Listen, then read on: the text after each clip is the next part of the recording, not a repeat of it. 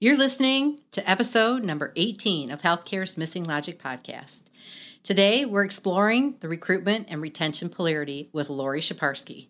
She's leveraged this polarity herself and coached many other leaders and organizations on how to leverage it. She shares some great insights and strategies, so stay tuned. Welcome to the Healthcare's Missing Logic podcast. We're so grateful you've joined us today. I'm Tracy. And I'm Michelle. We've been interprofessional partners in healthcare for over 30 years. During that time, we've been engaged in healthcare transformation and the development of healthy, healing work cultures that result in the best places to give and receive care. We've engaged with healthcare leaders from across North America, and we are tired of seeing time, money, and resources wasted on change efforts that are not sustainable. In this podcast, we explore significant, reoccurring, and competing challenges faced by all healthcare leaders today using a brand new lens called polarity thinking, the missing logic in healthcare. You could say we represent the Moneyball of healthcare. We're here to expand your current thinking and challenge your reliance on problem-solving tactics.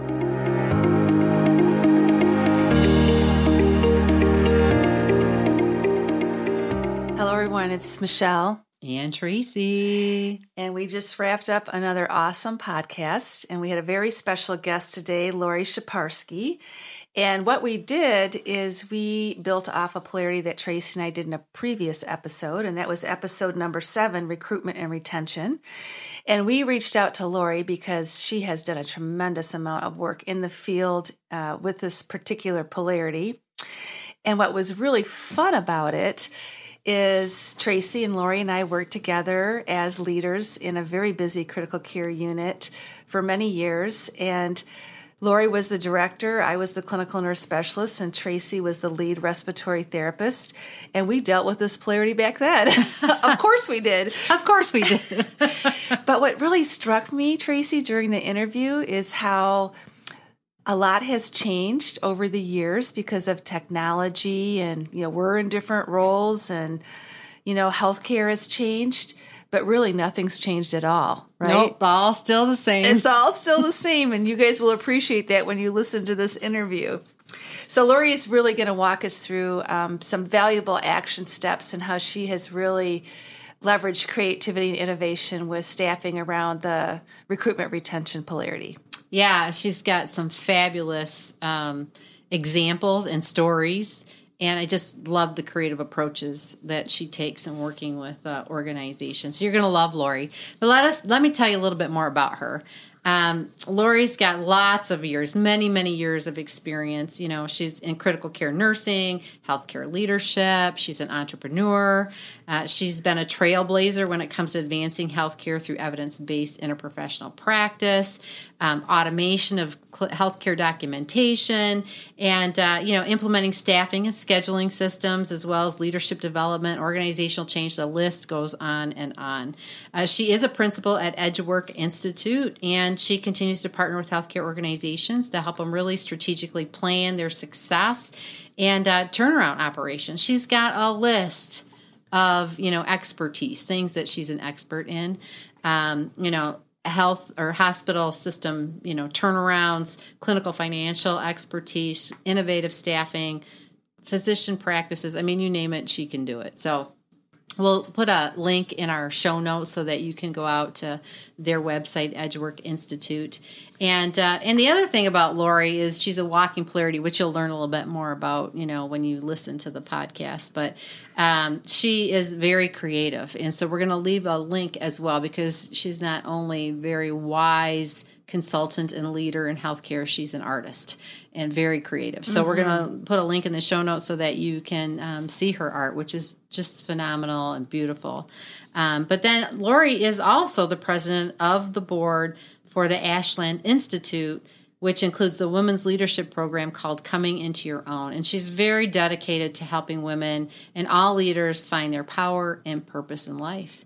And she's just a joy to know and a gift in our lives. And we are just thrilled to share her with you today. So without further ado, here's Lori Sheparski. Wow, Lori Sheparski, we are so excited to have you with us today. Thank you. I'm excited to be here. Yeah. Yeah, we've been looking so forward to this. This is like old times. It is. We better not go too far back. Yeah, we don't want to share all our stories.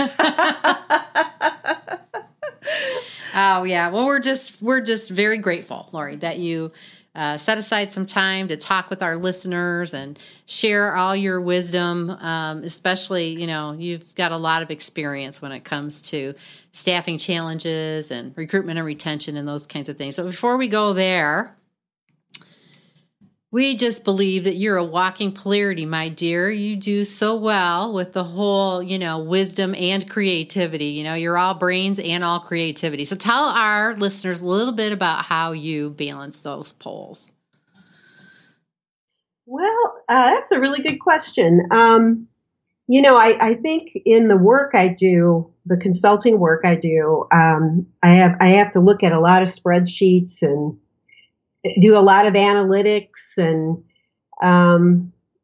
produce proposals and all of that. And so the more I can beef up and give time to the creative side, it kind of affects my creativity in the left brain thing, parts of my life. So it's really important to have a good balance of both. And so I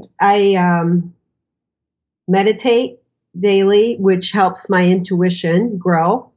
And I think of that as part of my right brain, I guess. And I like to be in nature and, take walks and just be, listening to music, painting and writing. I took painting up a few years ago, never thought I could ever do it, but I really did it to try to exercise my own creativity. And it teaches so much about trusting in yourself and being willing to make mistakes. And so I got a whole bunch of other things out of the creative side, of that helps me, like when I'm leading groups even, and having groups that need to be sparked in the creative side. They just want to get to the problem and fix it when we hadn't had a time yet to have some fun, to think differently. So anyway, I appreciate you asking that question, because I think it's really important to have a good balance of both. Yeah, it does. And we're going to have to schedule some time to go to Lori's and have her do a painting session with us. Absolutely. And the paintings she's done have been they're beautiful. Yeah, we'll put a link on our show notes so people can get a chance to see the beautiful artwork that you create. Mm-hmm. So, Lori, tell our listeners a little bit about how you were introduced to polarity thinking and polarity management, and how you've applied it over the years. Well, I think about 20 years ago. Seems like a long time. Who's counting? When we were just teenagers, is that? Yeah. I came across Barry Johnson's book, Polarity Management, and then at the time was doing a lot of work across the country in healthcare, and a lot of what he wrote really resonated. And so, I went through a lot of trainings and became a facilitator, and then trained other people, and really just incorporated it in every single thing that I, first of all, on a personal level. It helped me a lot with just my own life and family, and, applying it that way. And then over the years, I've used it in almost every workshop, whether it's explicit or not. I may share some parts of it if I have a group that just needs to hear it a different way. But I also use it like my consulting work, and also when I've done coaching work with others and helping them when they're stuck. I mean, anytime there's a stuckness somewhere, if it's a person or an organization, it usually means, the energy's stuck, and it's just not going to do anything until you take a look at the deeper dynamics going on. And also with my international women's work, I am the president of the board for faculty all over the world, and it's called Coming Into Your Own. And polarity management is definitely introduced in that in those workshops, and I use it, on the board too, with leading the board members. So anyway, just a lot of every project basically. I'm thinking this way. It's like I can't turn it off. So I know, isn't that the truth? It is. Once you know it, you can't unknow it, right? And then you can't not think that way. Exactly. Right. That's the beautiful part of it, right? It reminds me of my kids when they see a picture and they go, "Oh, I can't unsee that." Once you become a polarity thinker, you can't unthink it. Yeah, and you can't unsee the polarities in front of you, right? That's right. Well, we know that, you have, you're a master at this, and you're a role model for application. Obviously, you apply it everywhere you can.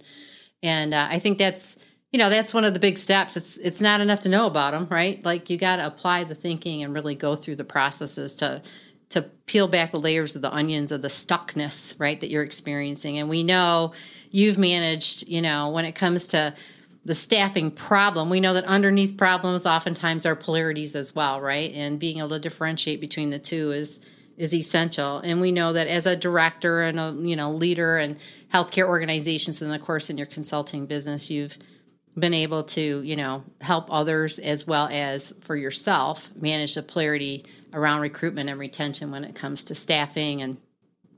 And before we kind of dive into some of the action steps and things that you've got some expertise around, I think it'd be great just to talk a little bit about, you wrote a blog last year around staffing. It was really titled, "Are You Staying Afloat with Staffing and Avoid These 5 Common Mistakes?" And we'll put a link in the show notes too, Lori, so people can go out and read the blog as well. But just tell us a little bit about, what spurred you to write that blog, and talk a little bit about these 5 common mistakes that you have seen. Okay, yeah, sure. Well, the reason I wrote it, it's such a common issue for everyone, and I continually see and witness like leaders swinging from one end to the other. Overstaffed, understaffed, overstaffed, understaffed, and neither one is good. They're stressful. They're stressful, and it can really bring morale down quickly, for people. So I really just put some of the thinking and some of the strategies out there to have people look at it in a different way and see. I called them big dynamics, operating underneath those daily problems. And sometimes I just try to put different words and, like don't make it too analytical, like try to have them understand without even using the word polarity thinking. I know, I think people, they can grab onto the concepts of it without some of the wording getting in the way, I think.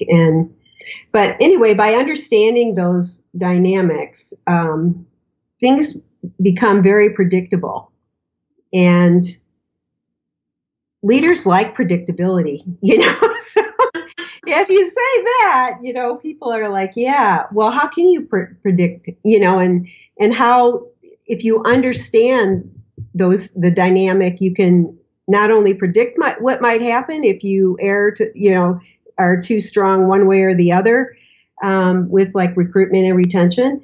You can also, easily identify the actions that you could take to approach the whole thing in a balanced way. So I wanted to share some of my key successes and put out there, and, some of it's not all that new. It's just about getting reminded too that, hey, there's a different way to think about the issues. The issues are really, I haven't seen change a whole lot in 20 years around staffing, So anyway, that's why I wrote it. Yeah, I was sharing with Tracy earlier. I just have to share this. I'm sorry. Watch out, Lori. Here it comes. In getting ready for this podcast, I had this flashback of you standing in front of a large auditorium of critical care staff saying, "Look, guys, the issue of staffing is never going to go away." And that was before you knew about polarity thinking and polarity management. Well, it's the truth, isn't it? It is. I told Tracy I remember what you had on that day. Oh my gosh, that is funny. I know. The things that stick with her. It's amazing, isn't it? But it's, you were wise before you even knew what that really meant, right? Yeah, that's right. So it's great that you wrote that blog. It's very good to really help bring out, the 5 common mistakes. And really move people into taking action steps so that we don't get into those mistakes. So when we think about recruitment, retention, what are some of the things that you have been giving advice on when it comes to taking action steps for that specific polarity? One of the very first things that I do is I teach nurse managers, directors, how to conduct a staffing forecast analysis. So, I just did this not too long ago with all the OR and peri-op people where I'm at right now. And first of all, they never all looked at staffing together. It was like the OR was over here, the PACU was over there, the same day stay, So even just getting them all in a room, and I had them bring some things, but what that forecasting does, I like to have managers do it, unit managers do it every 6 months, because that seems about the time that you can really tell if there's going to be any changes. And then that way, as they do the forecasting, what they do is, we just put the flip chart paper up and we start to fill in the blanks around what are expected terminations, leave of absences, turnover, retirements, orientation time, vacancies, skill mix issues. And it all kind of fits together with the budget and managing productivity. So when we start to forecast and say, here's where we are, one of the strategies is to plan higher ahead. Well, if I've got 4 retirements coming up in 6 months, and it takes 9 months to grow a OR nurse, you can that's what I'm saying. But you have to have a handle on it. You can't just say, I need more staff. Okay. So this forecast actually helps them talk with their vice presidents, with the CFO, gives them a concrete, and with HR to do the plan with HR, And so anyway, that's one of the really important key skills, I think, that each unit needs to do. Mm-hmm. Yeah, and I think one of the things we talked about in a previous episode was there's kind of the long game and the short game, right? And that's kind of a long game strategy. It is. Action step. Yeah, and I do a mix of both. Both short-term and long-term, strategies. One of the other things that's also a long-term strategy is I teach nurse managers and directors, and often I will write, proposals for when you're looking at growing volume. And I'm doing one right now for the expansion of OR services in orthopedics and utilization, and first of all, do you have room to put these patients? Second, what kind of staff do you need? And these, they're cost benefit. And you would be surprised. A lot of people do not know how to write a good one. Like, you don't want it to be, real long, but you have to be able to get the information across so you get that staffing, you know, and that you're proving that you're being, you know, looking ahead. So anyway, that's just another skill, and it's great to be in a situation where your patient volumes are going up. But if you don't plan for it, you're sunk, you know. So anyway, the other thing is just running ongoing grow your own programs. I don't think they're ever going to go away because there's, especially in some of the high the areas like ICU and OR and NICU where they have trouble, you know, finding there's a huge OR shortage right now. And these people, I mean, they are hard to come by. And so I think, you know, at least once, like at the place I'm at right now, we set it up where they run 2 new grad residency programs a year, and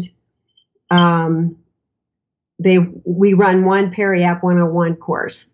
So, and, you know, there might be 6 to 10 nurses in that OR course. And, you know, we've needed them. I mean, every year it's like, you know, we've thought that through. And so anyway, instead of just, I mean, that's a recruitment thing, but it also helps retention because some of the staff that have done it actually come from inside. Like they're a med surg nurse who said, I want to stay. I want a new opportunity, you know? Mm-hmm. And so that one kind of works both ways. I think some other ones are just like holding recruitment fairs with like HR. And one of the ways that some of these have both recruitment and retention in them. One of the ways we found that's been really helpful is to have staff nurses come to those recruitment fairs, and then they get to talk to new potential candidates, you know, and they also start to feel the pride in their own place. And so, you know, instead of just sending HR out there and a manager, bring some of the staff, let them, you know, help interview some of these, and we do mass interviewing with people. And so I think that's been a really great action step. That was actually a practice that you used to do as a director. You would have staff interview candidates. And I think that was a great recruitment aspect because you're just not seeing the director or the manager. You're actually meeting the people you're going to be working with every day. Right. Yeah. Well, and I think, you know, another point I think you were making too, Lori, is that, you know, it gets them to reflect on the positive things in their environment, right? What's good about where they're working, what they enjoy about it, and to put that in words to share with somebody else. Why would they want to come here? You know, right? And then it, you know, it helps other people see the environment in a different way too. And I, you know, another thing that you brought up is just that some of these action steps are for both. And so what we know and learned about that is, when you have an action step that applies to both poles, it's a priority action step because you're going to get bigger bang for your buck, right? Right. Yeah. You're going to get more, you know, more outcome from one single action than you are from multiple actions sometimes. So you always want to prioritize those. Right. Yeah. Yeah. Another one is just analyzing core and contingent staffing. I wrote about this in the blog that I put out. But that, again, it is a long and short-term thing because you're looking at options like to fill these daily holes that come up. And it's a huge retention thing because if you have your staff burning out because they're working so much overtime, or you know, have agency staff, I mean, sometimes you have to, but it really, you know, it is wearing on the staff that actually work there. And so, like, an example of that, like core and contingent staffing, when you look at that, it can be at a unit level. Like, let's say on a unit, you've got your core staff, which are like full part-time people. And then you may have some per diem people that, you know, would be a contingency, you know, staff at the unit level. an example of contingency is a float pool that's global. So you can have strategies that fit both places, you know. When I started the float pool here, they had, I mean, this is a 2-campus place, and 400 beds between them, and they had 5 nurses, and we called it a float puddle. It was a puddle, not a pool.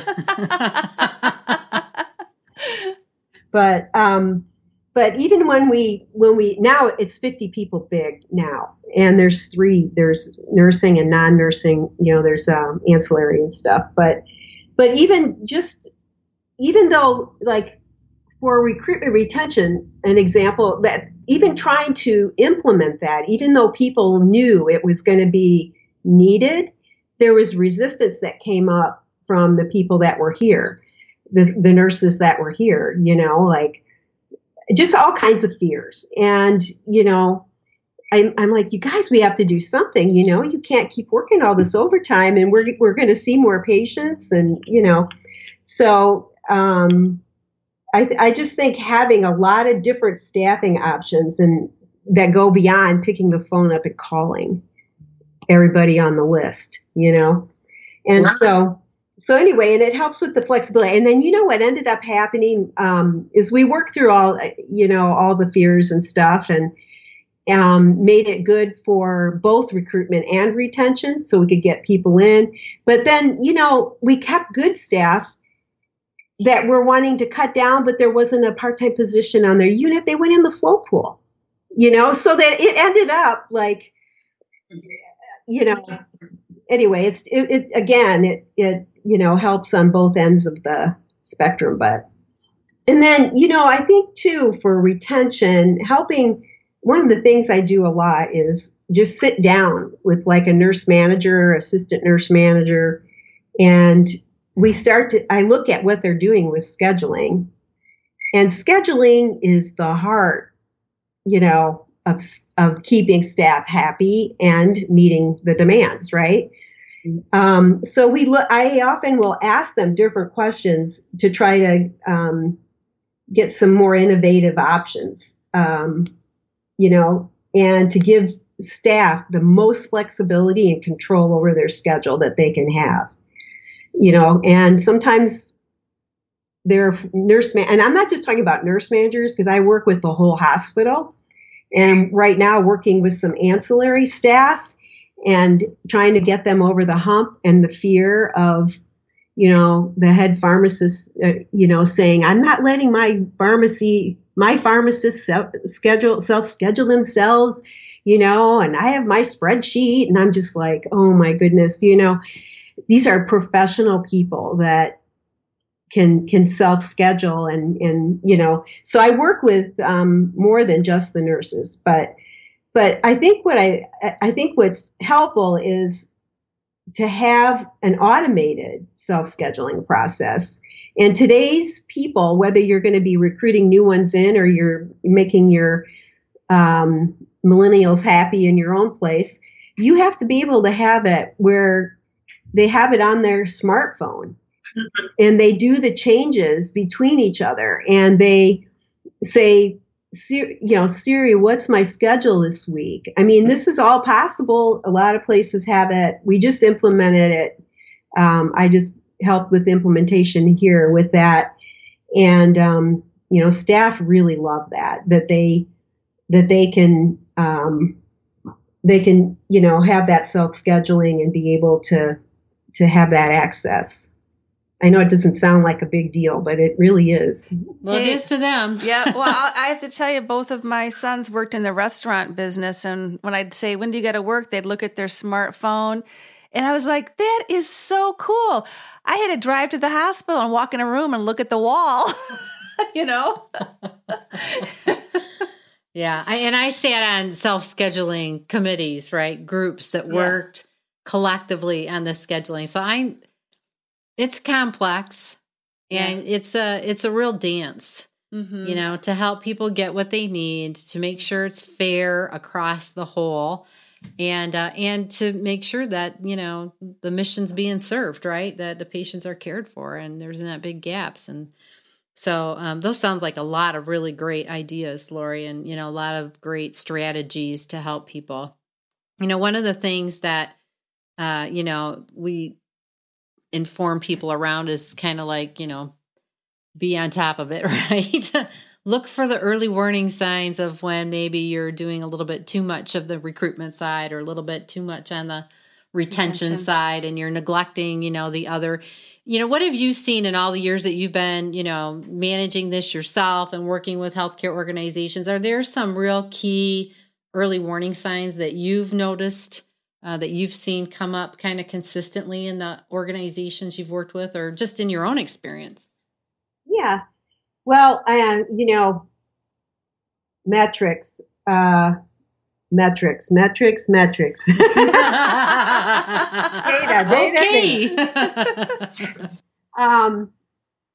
It's really important to watch. What I've seen as some of the earliest signs have been like your sick call rate kind of starts to go up, and you're not sure why. Turnover rate, vacancy rates, productivity numbers starting to look bad. The presence of workforce violence. I've worked with units where they seem to be in a downward spiral, and they're not managing those polarities at all. And it can take the form of bullying, disrespectful treatment from each other, and even like people throwing things at each other, okay? Like in an OR or on a unit, So those kinds of things, and that it's a big issue across the country, but that is one of the warning signs. I think a lack of teamwork, and it's like you go on a unit and everybody's every man for himself. They're like hiding in their rooms because either the staffing's bad and they don't want to be asked for help, or patient complaints and satisfaction scores always start to tank, and staff complaints. Float staff that don't want to go work on certain units, they'll tell you, I don't want to go there. They're miserable there, and they're. I mentioned this a little bit earlier, but just high use of agency staff and overtime. Those things start, and it's just a downward spiral. And then I've seen this happen a few places where there's a lack of new applicants for open positions because the message got out in the community. And we just got over that hump here because they didn't add staffing for a while. They didn't give raises. It was out in the community. It was a bad place to work. And so, one of the other things that I'm going back up to an action step because of what I just mentioned, but teaching nurse managers how to have conversations with their staff in their staff councils about recruitment and retention, and getting them involved in owning that culture at the unit level. And out, like, do you have friends out there you talk to in other hospitals that might want to come here, and if you're talking bad about the place, then no one's going to want to come here, And so it's a cycle that, having staff involvement and being able to teach them about what you're doing, like even that first thing I mentioned with the forecast, take that to your staff and say, here's what we're doing about it. Here's some hope, hang there. You got 5 positions approved, and this is our plan. And what else did we miss, and so I just think that the metrics will show, but then you see it also just, in the culture. And it just, to stop that whole spiral, you have to step back and look at the polarities that are, in the mix here, and then have that balanced action plan to go. But I'm curious, Have you noticed any patterns in the different organizations that you work in? Does there tend to be more of a focus on one or the other? Do you notice a pattern that organizations really tend to heavily focus on recruitment or tend to heavily focus on retention? I'm just curious. Yeah. Well, I would probably say that that probably the recruitment side, just because it's, hard to get candidates sometimes, but I don't know, because sometimes some hospitals are in a place where they actually have to do layoffs, and they're not doing either side. Like when you talk about polarity management, if you're in a layoff situation, and you don't really care about retention, a little too late. Yeah. You're scraping the bottom of the barrel there, and you probably, how if you over focus on one, it can bring you down in both poles, both sides, So, I mean, that could be a warning sign too, but that's pretty far down the road. I would hope you could catch it before that, but.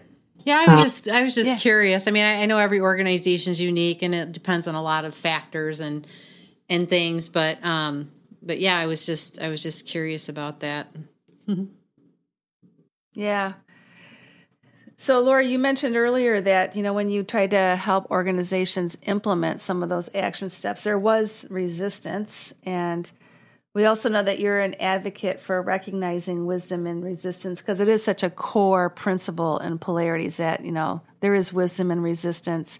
Sometimes could be a first clue that, hey, I'm dealing with a polarity here and not a problem.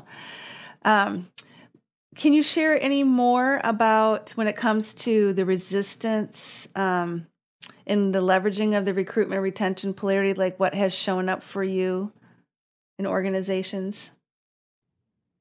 Well, just as a leader of change, I mean, every single work group or project team, they're always so surprised, like when it shows up. I know. You got that look like, are you kidding me? So, it's like if you could be working on a recruitment retention, like with staff or with like a work team or something.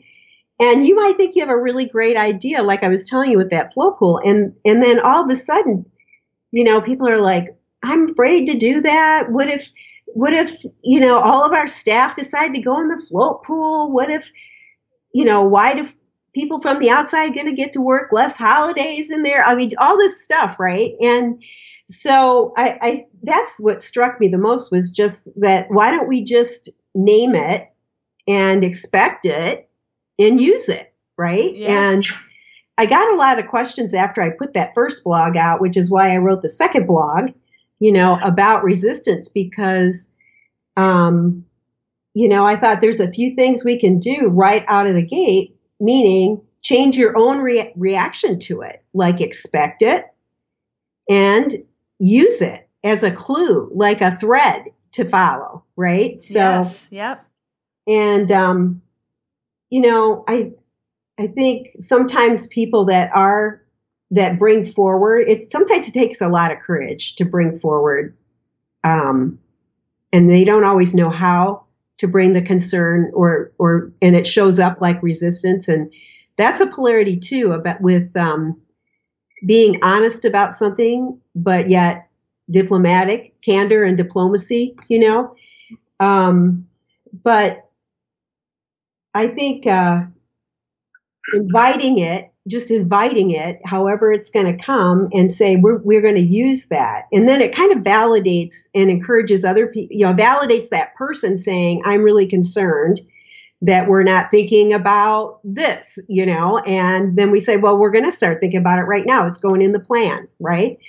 And then really trying to seek out why people resist change. And there could be a lot of reasons. It's generally like a fear thing, you know, that they're afraid of something, or something that the change might bring.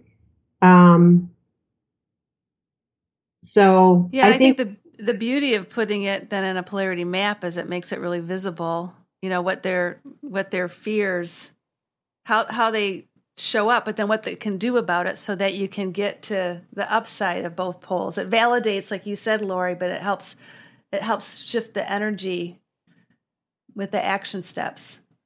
Yeah. And especially if you have people that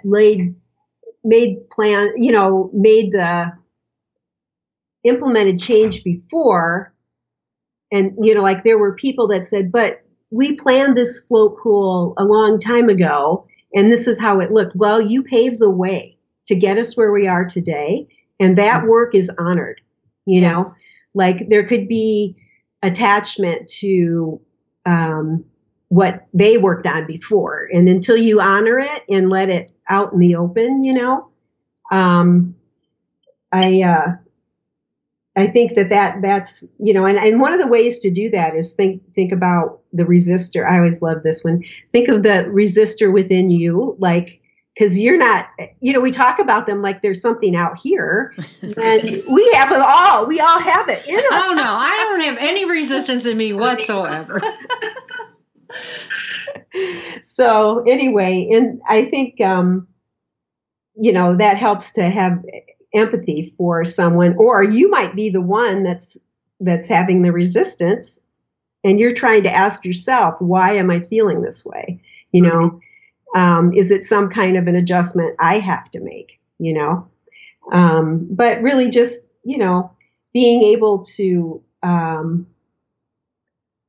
I think one of the things that helps is to create some certainty in the face of the change and uncertainty. And if you get people's input and involvement and ownership in the plans, and have some simple steps and timetables so that they have some sense, you know, I think that helps on anything you're working on, you know.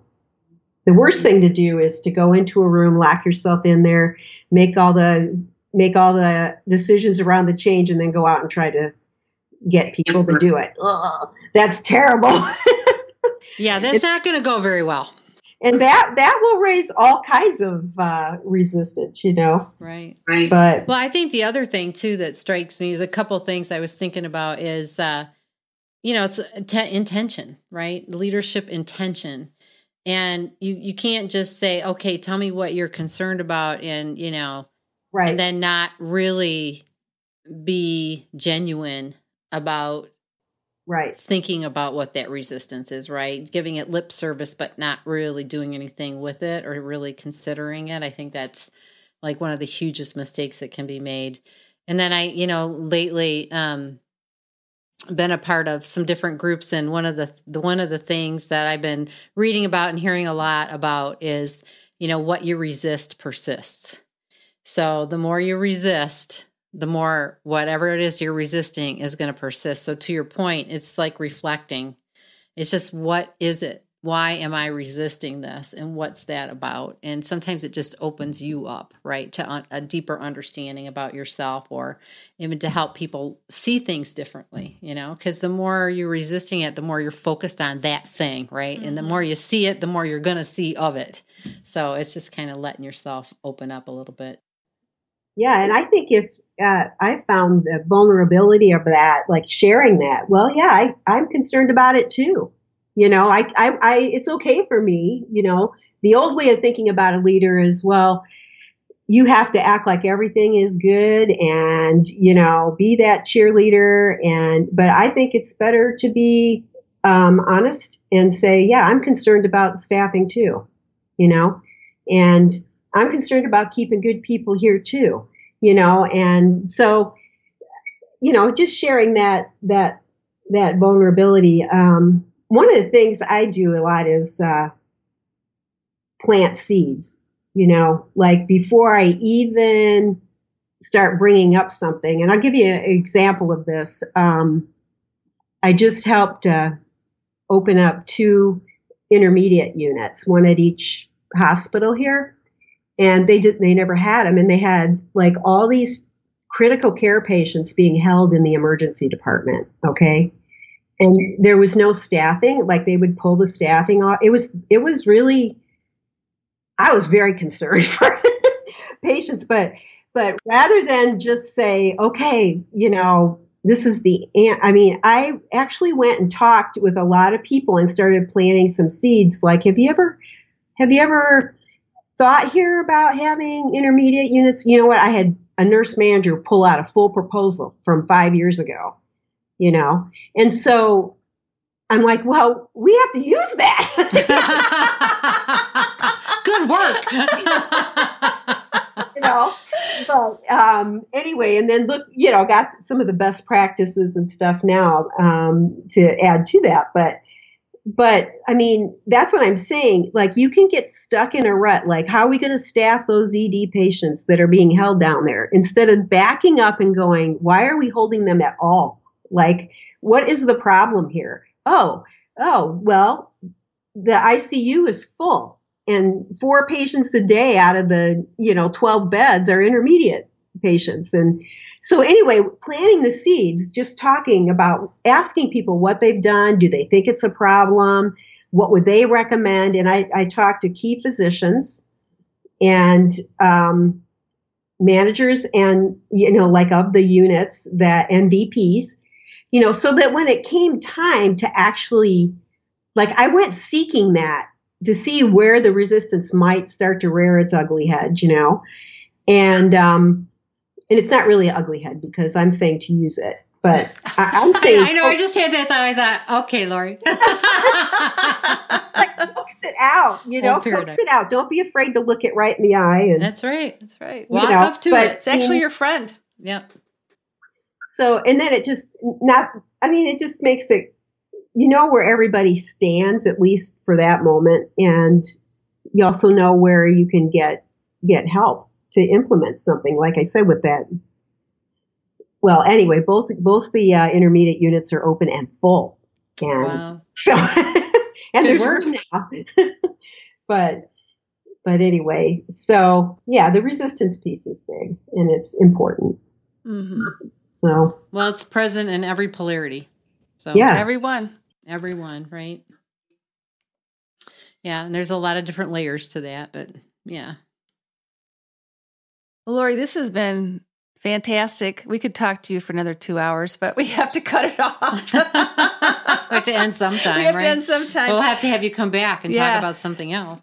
But I think a key takeaway for me is just how practical this really is. It's not just a theory out there in a book on a shelf. I mean, you can apply this in so many different ways, and it's just knowing it and wanting to know it, and then it can take you so many different places to really help you manage polarities and have a sustainable and much better outcome. Yeah, well, and I think too, when it comes to this specific challenge, right, the whole staffing, I think one thing that I was kind of like, oh yeah, is when you brought up, right, people that are overstaffed. Like, every time you think about staffing, at least for me, I tend to think about understaffing. I never really think about overstaffing. So I was kind of like, oh, gee, you're missing part of that, So that was a good reminder that there are some places that may be overstaffed, right? And that's it's got a different context to it and a different feel to it, But I think too, just what I appreciated was all the different ways you brought for strategies and action steps, right? In how innovative you can be, and when it comes to figuring out what to do and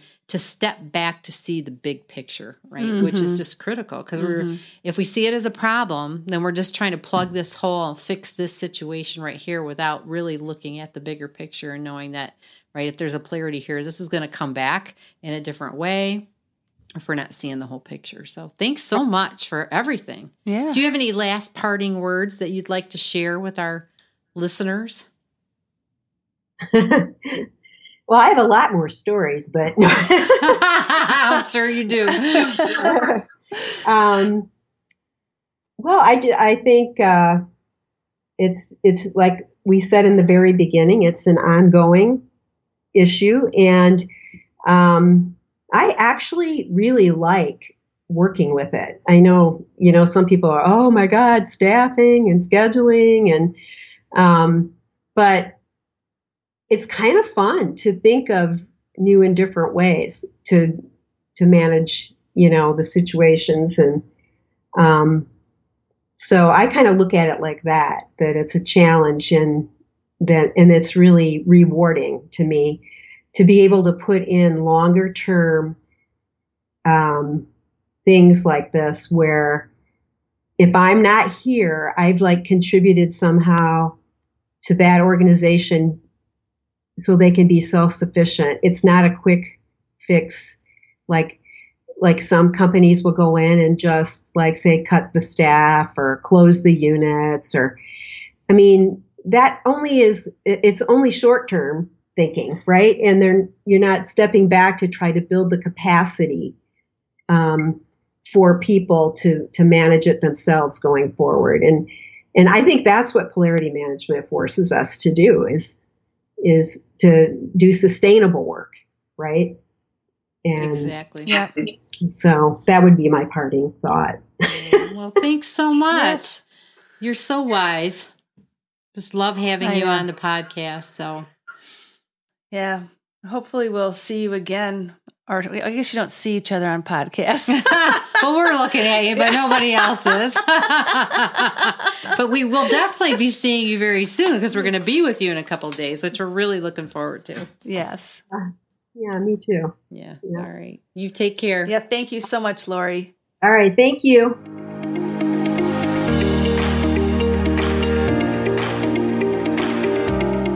Thanks for tuning in today. If you found our conversation insightful or helpful, please share this episode with others you think might benefit.